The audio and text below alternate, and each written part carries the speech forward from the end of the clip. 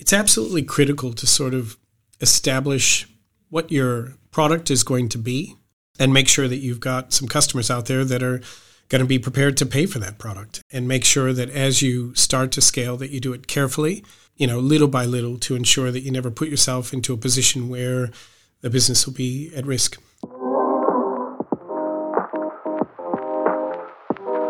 Welcome to the Viscosity Podcast, brought to you by VLM Training and Coaching Specialists across the UK and Australia, hosted by founder Vicky Main.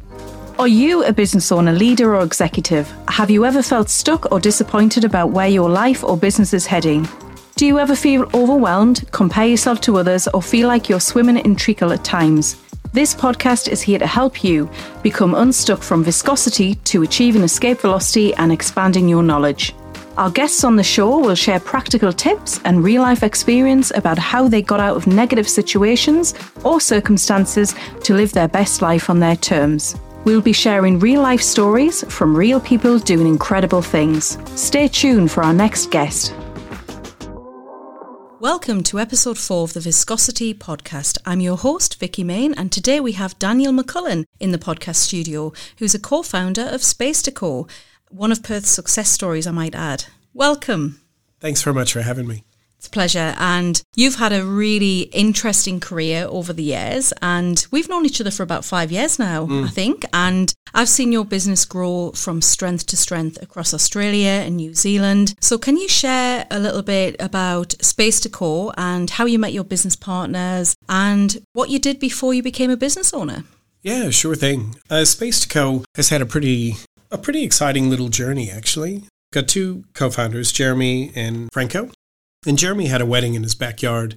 After that wedding, people kept ringing up and saying, hey, do you make your backyard available for other people to have their weddings? And it really got him thinking. And he was taking a course called Business, Society, and Self. It's an online MOOC through MIT. Yep. And so he started to sort of prototype the concept of space sharing while he was doing that course. One night we were up at Parkerville Tavern up in the hills, and he said, hey, I want to tell you an idea that I've got. And I immediately fell in love with the concept. We're both pretty passionate about community. And just about a month later, Franco joined the journey, and away we went to sort of survey the marketplace and see if there was actually a concept there. Fantastic. And I mean, it's been, 5 years now? And 6 years, apologies. 6 years. And it's been... What a journey that you're now across Australia and New Zealand. We are. And yeah, it's incredible. So you can talk more about that as we go through today. And I really love the fact that you talk about community. And I've actually been a client of yours. I know when I was booking workspace, or actually meeting rooms and training rooms across Perth, I went on your platform, booked within 3 clicks. It was done. It was very simple. Checked for facilities, looked at where I needed to be, book it online, and it was done. Boom. Credit card details sorted. Whereas when I'd went through other organisations who maybe had meeting rooms but they weren't on your platform, it was quite a long process. So I've actually seen it from a user persona perspective, and I was really impressed. So yeah, and really wish you all the success with that. And I know you're going to talk more about it as we go throughout the episode. But you did appear on season 4 of Network 10's Shark Tank about, was it 2 years ago now? Oh, geez, that was back in 2018, I think. Yeah, so tell us about the experience. What happened? Oh, man. I think I've still got some shark bites from that thing. Yeah, it's an interesting experience. I mean, it is a television program. And I suppose from our perspective, potentially you go on that program and different people go on that program for different reasons, maybe for a bit of promotion, maybe looking for investment. I think from our perspective, that was pretty early on in our journey. And I think not only were we probably a little bit early to be heading onto a program like that, but it was actually one of our first big mistakes that we made. So we actually got out of there doing a deal, but I think we got out of there by the skin of our teeth. And I think, you take a look at what ends up being 7 minutes on television. It's actually an hour and 15 minutes of hardcore grilling and cross questions and all that sort of thing. And I suppose the thing that we really hadn't considered fully was that we had allowed our story, our brand, to be put in the hands of somebody else.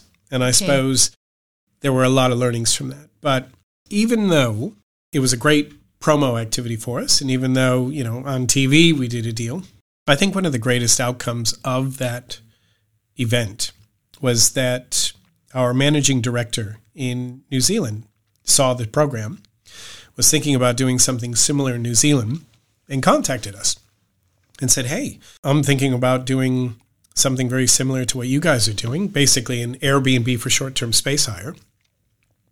What do you say we work together? And that was a really, really fantastic outcome because Elle is absolutely incredible, and we're so fortunate to have her as a part of our team and as a part of our executive team. Yeah, that's fantastic, and what a great that she's in New Zealand as well, to be able to be on the ground there and as you scale your business. So what's next for SpacetoCo in the future? Yeah, I think we've got a lot of things in the pipeline. We certainly have a lot of digital building to do. We've got to hit the keyboard and create a whole bunch of different features. But one of our key customers are community centers and local government. Local government is the hub of community, and one of the things that really drives us is supporting local area economies and connecting community through space hire. And so it really made sense when we were introduced to one of our first councils, the City of Vincent, that we would actually partner for these folks, partner with them and build for them. And so it's actually a little bit more complicated than just listing a business with a back room or an upstairs. Sure. The initial problem we set out to solve was, okay, for people who own space, it just sits a little bit in the too hard basket. Yeah. How do I let people know it's available? What if somebody breaks something? More paperwork. Most people are too busy with their core business to actually sort of think about hiring out that back room. And so really that was the problem we set out to solve. Sure. And for people who are looking for space, if you've done it, like you said, it can be extremely complicated. Lots of phone calls, lots of emails, forms to fill in and all that sort of stuff. And so when we started to work with local government, we worked out that they have some extremely complex customers and they have some extremely complex needs. And so we had to build for those. And so our future looks like continuing to build for those, but we also are taking a look a little bit overseas. Yeah. It appears that the problem is the same in several other countries around the place. And so we've put a little bit of time and effort into exploring some of those locations. Sure. And it looks like absolutely it's the same forms and downloadable PDFs, and it's the same problem that we've solved essentially. So we're looking at that expansion piece and continuing to make what we've already done better. Fantastic. And I'm sure the data that you can collect, or data to our UK audience, I'm sure that the data there is from local authorities can be quite a really useful opportunity for them to be able to see where people are travelling from and various other things, especially if there's a lot of people using the platform. Yeah, absolutely. The data we're able to present folks now is just off the charts from the early days. We've got all sorts of at-a-glance stats and graphs and downloadable, configurable reports, and it just gives people an opportunity to use that data to actually drive decision-making. And that's really powerful, and I think, if you're not doing that these days, you're a little bit behind the eight ball. Yeah. So what is it that you love about being your own boss? I think I really love playing in the strategy space. I love thinking about what is our next step for SpacetoCo and how we're going to get there. Yeah. The buck stops with you as well.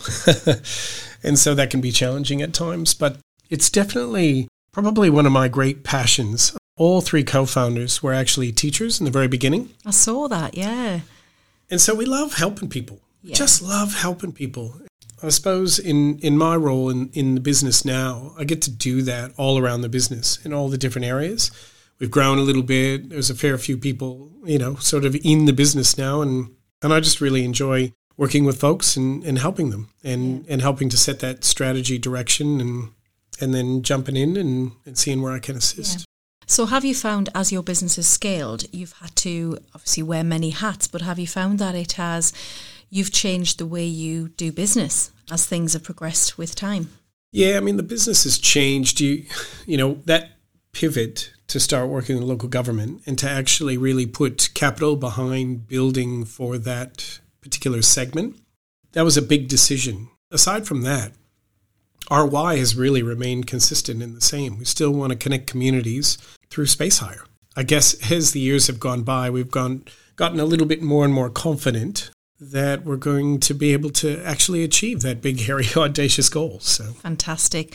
What would you say is the toughest thing about being in business? Toughest thing? In the early days, you're sort of, like I said, the buck stops with you. And so it's absolutely critical to sort of establish what your product is going to be and make sure that you've got some customers out there that are going to be prepared to pay for that product, and make sure that as you start to scale that you do it carefully and, little by little, to ensure that you never put yourself into a position where the business will be at risk. Yeah, sure. And I mean, what advice would you give to founders now who, or maybe they've been in business for a short while, but they want to scale? Given that you've done it, what advice would you give them? An advice that you would have given yourself if you had the chance, if you'd know what you know now, what you knew back then. I think just be really, really careful about how you expand. So if you're able to actually prove out a product or a line, see how you can actually join with other people, other stakeholders. That could be teammates that end up joining your team later.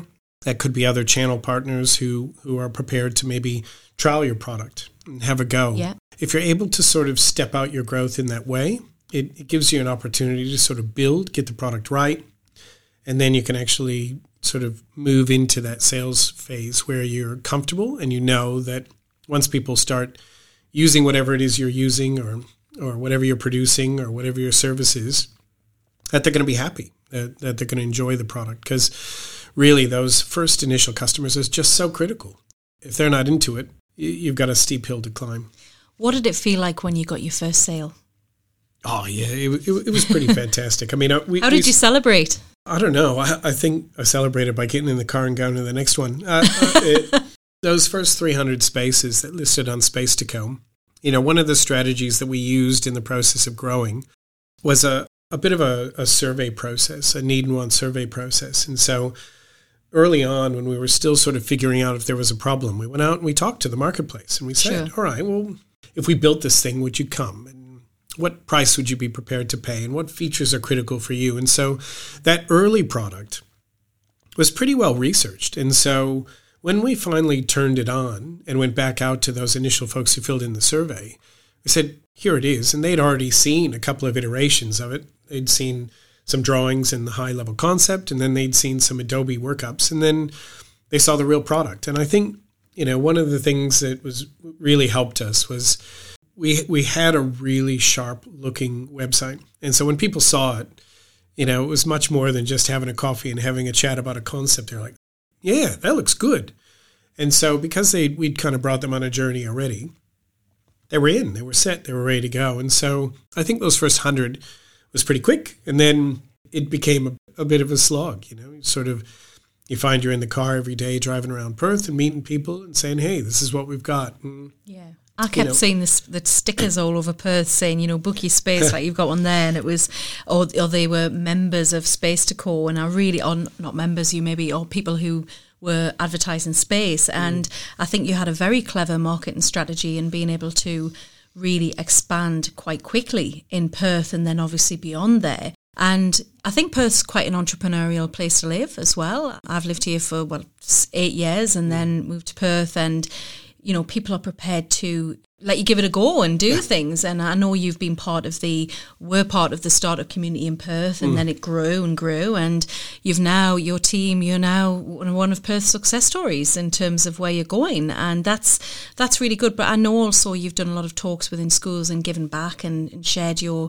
views with people as well. And that's great to see that you're inspiring others as well to follow in your footsteps. And I think that's important. I know we talked about parenting before the podcast, which is a different podcast. We'll share that another time. But, and it's important to share your knowledge and expertise and give back, particularly as you're a former teacher as well, like I am, So yeah, what are your thoughts on that? In the early days, we're 6 years in, but we still consider ourselves a startup. We're still pretty scrappy. We're still very careful. We're certainly not too big to fail at this stage. And so we've always made a conscious decision. We have a number of, we call them our commandments, and they're just some principles by which we operate the business overarchingly. And the 3 co-founders, we really worked hard on putting together a set of principles, and they've grown and changed as the team has grown and changed as well. But we really worked hard to put together a set of principles by which to operate. And one of those is to give back. And so if you haven't funds to be able to give back, that's been a really important part of our journey. We've had so many people in Perth who have just been ridiculously kind. For the price of a cup of coffee, you can absolutely catch the ear of so many knowledgeable, amazing, wonderful people who are prepared to give their time. And so, we recognize that. And we've worked, we've made ourselves available absolutely to be able to give back to others in the same way that people shared with us. Fantastic. That's great. And so what is the bravest or scariest thing you've ever done? I'm curious. We're going to talk more about mindset now as well. Bravest and scariest thing. I think what we were talking about earlier, I've done a free fall skydive from 12,500 feet. I've swum to Rotto. Yeah, up in York. Yeah. Yep. Swum to Rotto, jumped off a cliff on a bungee. I don't think any of those things really compare with raising kids. Seriously, that is like, I've got 2 teenage girls at home, and I don't think there's anything scarier. And that's saying something, being a teacher. But, it's a little bit different when you share a living space with somebody as well. And, we've always we've done the very best that we can to sort of ensure that our girls are kind, respectful, and hardworking. Those are the watchwords we used in our home a lot. And I think we've gotten there, overarchingly. But, it's an exciting journey, but it's a scary one as well. Yeah, the trouble is nowadays there's a lot of influences out there externally with social media. And I know I'm a parent to 2 teenage boys as well. And that's, it's something that I'm very aware of, which every parent in the world is probably thinking the same thing, or most people. So, it's interesting. What advice would you give to someone who is maybe dealing with some setbacks or dealing with things that maybe they're in a negative situation? Perhaps their business is, for want of a better word, failing. And what would you suggest to those people? What would you do in those situations? This is going to be really ironic for me to say, because I am a bit of a workaholic, but I think, if you're able to maintain a number of different areas of your life, right? So if you've got your family and your relationships in one box, the important people to you, and you surround yourself with those folks. Then maybe in your business, you've got a different box. And then in another box, you've got your health. And then for some folks, I think spirituality plays a role as well. Yeah. I think if you've got that balance and you've got those different boxes, if one of them is just a little bit empty or not really as full as you'd want it to be, you can lean on those other ones. You can actually sort of go back and focus and find some support. Sure, and so I know that I certainly couldn't have undertaken this enormous journey without the support of my wife, Irma. And so, there have been a ton of times where things have been frustrating or I've been a bit down about something, and she's been the one to assist me to get through that. So that's really critical. The other thing is we're very, both in business and sort of personally, we're very organized. I'm a very organized person. I like to sort of know what's going to happen, strategize for it, and know what the outcome will look like. And so I think if you're planning stuff, and I guess in particular in the context of business, you'd have some annual goals that you want to achieve. Sure. You'd have some quarterly goals that you want to achieve, and then those would be broken down month by month. And so if you're sort of getting stuck in a particular area, you can always go back to the steps and start to adjust those steps. Yeah. So each year, Irma and I sit down and we sort of talk about our be, do, have, right? Who are we going to be to our friends, to our family, to our kids? What are we going to do? What are we setting out to achieve for the year? And in the early days, we used to set a lot of things, and I think we got a little bit smarter over time about how many things to actually set, how many actual projects to set for ourselves. And sort of the have is the last bit. It's the measurement. Did you achieve it? Sure. So I suppose as an example, we have some investment properties and we subdivided and we were building a new house. And so the do was to actually get that house built. And the have was, the measurement was $1 of rent, which meant that we had finished the project, we finished the subdivision, we built the house. And I guess when you take a look at those programs, there's all those different steps, right? And so really, if you're getting stuck, it's probably just one of those very, very small steps that leads to a bigger bit, which leads to a bigger bit, which leads to the overall goal. And so go back and just rethink that bit, that smaller bit. Don't let it become a big, giant mountain. My business is failing. It's not that your business is failing, or it's probably more of there's a step right now that's missing. Sure. Go back and have a look at that step and how can you sort of attack it from a different angle and get yourself back on track. Sure, I love that. And I love what you said about how yourself and your partner sit down every year and reflect and look at what the future brings as a couple.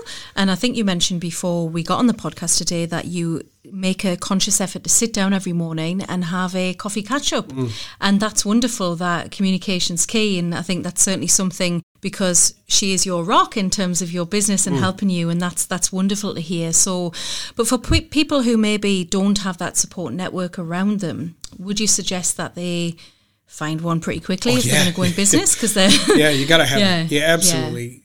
Must have support and advice. You know, I've sought assistance from both informal coffee chats, but also from a little bit more semi-formally through mentoring. Okay.